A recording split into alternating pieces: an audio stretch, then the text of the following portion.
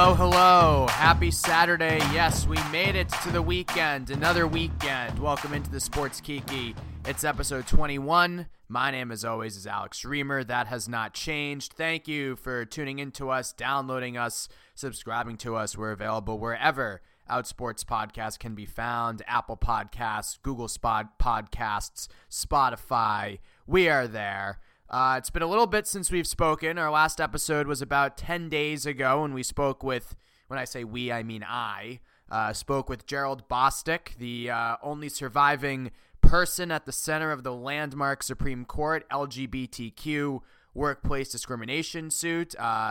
Gerald was a great guy to talk to, and that's a name that will go down in the history books. And what I think was most poignant from what he said is the fight is not over yet, especially in these times. We have become more aware than ever of the gross inequities that perpetrate every area of our society. So a big victory for our community in the Supreme Court last week, and now the fight continues on, and Gerald says he intends to keep doing that. So that was great to hear, and it was great to have Gerald on. But as I said, that was a special show. We wanted to get it out quick, get it in with the news cycle. So as a result, we missed you last weekend. Hopefully you're all able to carry on. I am recording this show on the last day of my 5-night overnight stint on CBS Sports Radio, filling in for Amy Lawrence, their regular overnight host. I keep mentioning I'm doing overnights because I want people to compliment me and talk about how hard of a worker I am, how dedicated I am, just really how incredible I am, really godlike in a sense. Make me feel good about myself. Like, that's basically what it is. I want it very publicized, the hours I'm working. I want it very publicized how tired I am. I want you to applaud my effort. I don't ask for much. That's what I ask for, please.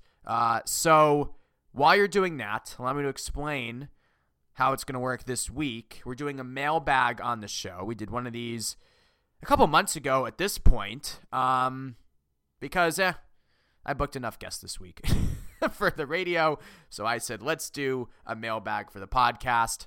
No, I kid. I love the Sports Kiki, and I love the feedback that I get whenever I post these mailbag videos, because I want people to send me some cute comments, which I'm happy to have received. Thank you all for doing that. I'm going to be honest. The questions were not great. They could have been better. I mean, better questions have been asked. There's no doubt about it, but we'll make the most of them, and we can go down some interesting pathways. But before I get into all that and your questions, I want to briefly mention a story we did run on Outsports this week. If you haven't read it, you should. Theo Rabinowitz is a CBS staffer. He came out on Outsports this week. He is a longtime Outsports fan, an Outsports member of our community, if you will. He's attended events. He's met Sid. I've never had the pleasure of meeting Theo yet. I was going to attend my first ever Outsports Pride this year before it got canceled. I guess there's always next year. But Theo and I have corresponded for years at this point. To be honest, I'm not sure how we exchanged numbers, but we did. When I came out on WEEI in 2016, Sid wrote a post about me, and I think that's how Theo probably got in touch with me, but I don't know. I don't know how we got my phone number, but we've been texting for a long time, and he's, remember Casey Edenfield, the porn star we had on the show? You can thank Theo for that guest idea and connection. So he's the secret producer behind the scenes of this podcast, and I loved this article because it's a great story. It's a story that so many of us gay sports fans identify with. Theo talks about walking through Hell's Kitchen on his way to the CBS studios and feeling completely out of place.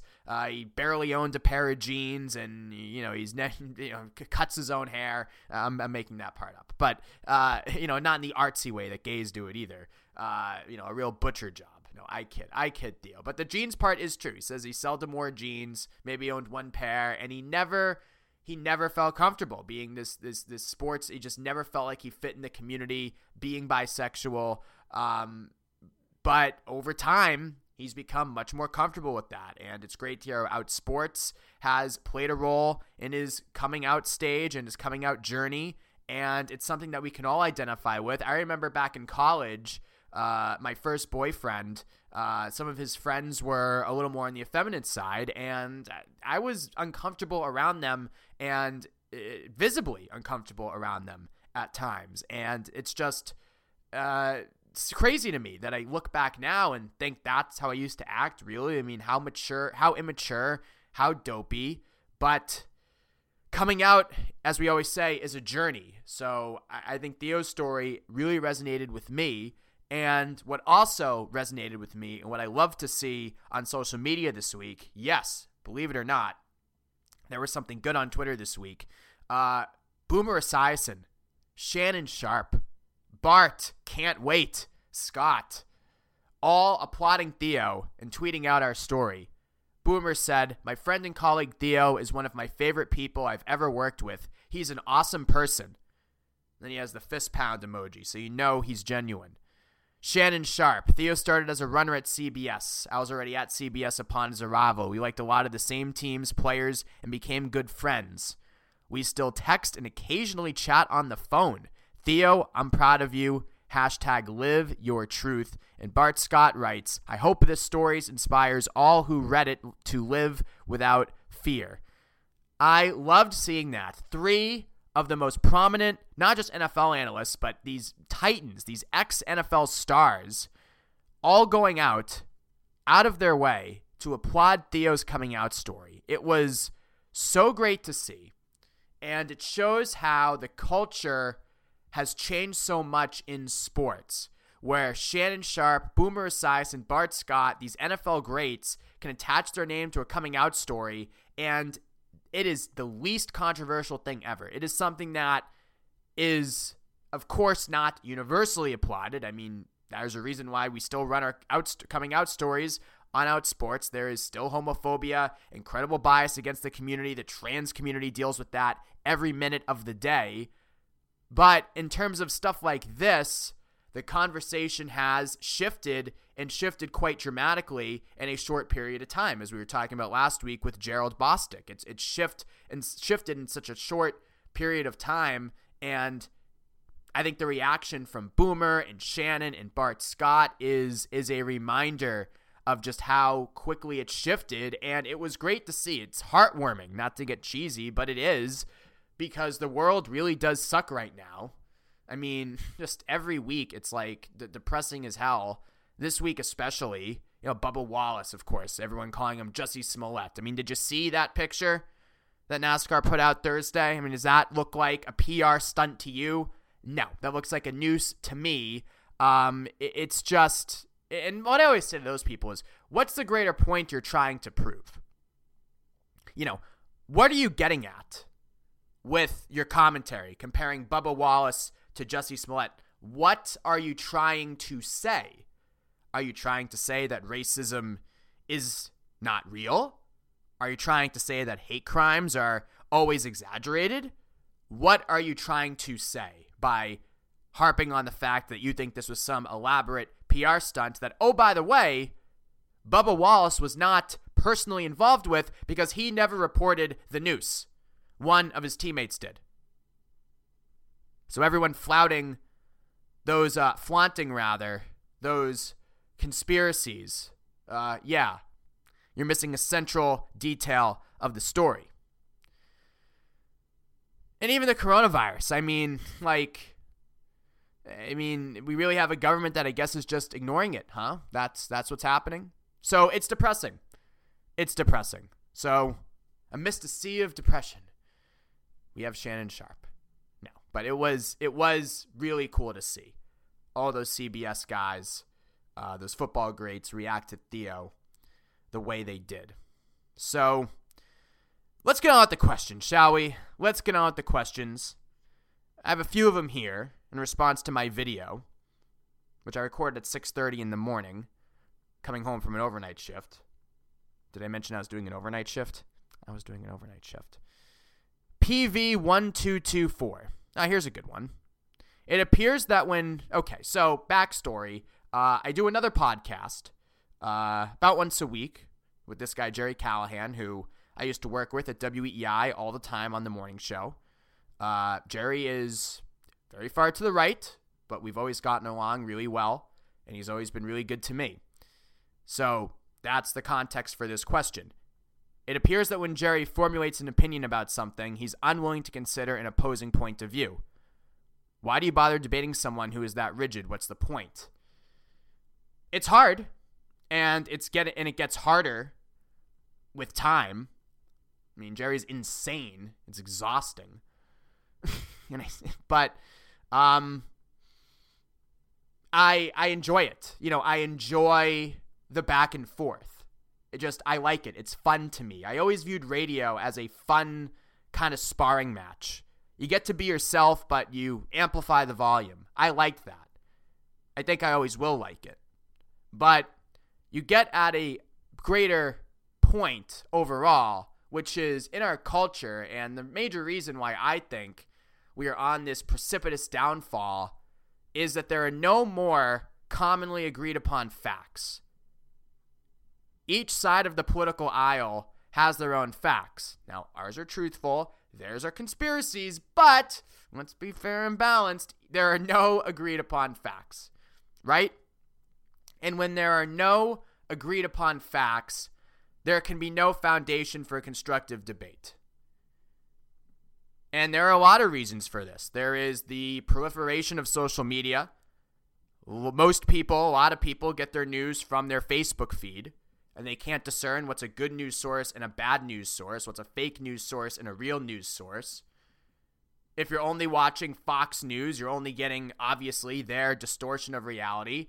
If you're only watching MSNBC, I mean, you're far closer to the truth probably, but, there are some stories that you're not getting either, or at least not getting the complete picture of, to say the least. So, if you have we have this divide, this rigid divide in our news media, which is understandable when news becomes a for-profit business. You want to exploit the profits, and how do you do that? You appeal to our need for debate and for fighting and for partisanship and for the spin. I mean, people want to live in echo chambers. They don't want to be exposed to new ideas. So that's how you make money in the news business. So that is unsurprisingly what we've done. So I would like to think that going on a show like Jerry's and debating with him is a way to kind of break through that bubble. I understand it almost certainly is very futile. And I'm by no reason nominating myself for a Nobel Peace Prize. I roll out of bed and yell into a microphone for 90 minutes like once a week. But that's why I do it. It's fun, number one. It's just fun for me. But number two, I never understood people who took fights like radio fights personally. Now, of course, there are certain things that, if are said, you can get very much offended by. And I know that it's a place of privilege to say that. But also, I've done tons of radio shows where we're arguing about stuff, and then during the break, the other host is, offended and, won't talk to you. It's like, what? You really think I give two craps about, the universal DH? I mean, what? You're really gonna be offended over that? What are you doing? You really think I'm this upset about, Tom Brady? Really? No, I don't care, but we got to do something. So I always liked the debate there. I did. I should just start my own talk radio seminar, should I not? It amuses me to talk about it. Yeah, that's what I grew up. Most kids grew up playing with their friends. I grew up analyzing sports talk radio. Grew up like me. Archangel Dano chimes in with a very important question. Is that a cowlick? Interesting. Now, you can even tell I have a cowlick, Archangel Dano, because I have a buzz cut going, basically. Bit of a high fade in the back, but it's a buzz cut. So I don't really have that much hair right now, but yes, I do have a cowlick. I didn't always have one. It kind of developed for me just always, I think, styling my hair to the right side. And that's how my cowlick formed. So thank you for noticing. The Sad Sundays, which is a great Twitter name, asks a not so great question. Who butchered your hair? Excuse me, this haircut was like $36. Okay, and that's not including tip. I mean, this was almost a $50 event, this haircut. And you're going to say it was butchered? Really? No. It's beautifully done. Please, don't tell me otherwise. But I have now gotten like 3 haircuts in like 5-6 weeks, which is so out of the norm for me. I've become one of those gays who just changes their hair with their mood. But no, I'm digging it. I never had a buzz cut before. I always had like the same... My whole life, well, when I was young, like really young, I had a blonde mushroom cut, which was interesting. And my skin was like translucent. It was very weird. And then my hair got darker. And since like I was like 12 years old, I've basically had the same men's regular haircut, if you will. There's no high fade. There's nothing exciting or mature about it at all. So finally, we're doing a little high fade with a buzz cut. So that's a lot more on my hair than you all probably anticipated or cared about. Mike T298 chimes in. Do you enjoy boxing and kickboxing? And if you do you have any favorite fighters? I am personally not a huge fan of boxing or kickboxing. So my favorite fighter is whoever beats Floyd Mayweather. If that ever happens, that's something I enjoy. But no, I'm not a huge fan. I used to be the biggest WWE fan of all time. Brian Bell is our wrestling correspondent on Outsports and does a great wrestling podcast, LGBT in the Ring. But I had my own wrestling podcast when I was like 13 years old. And I did it all the way up until college, and then I stopped.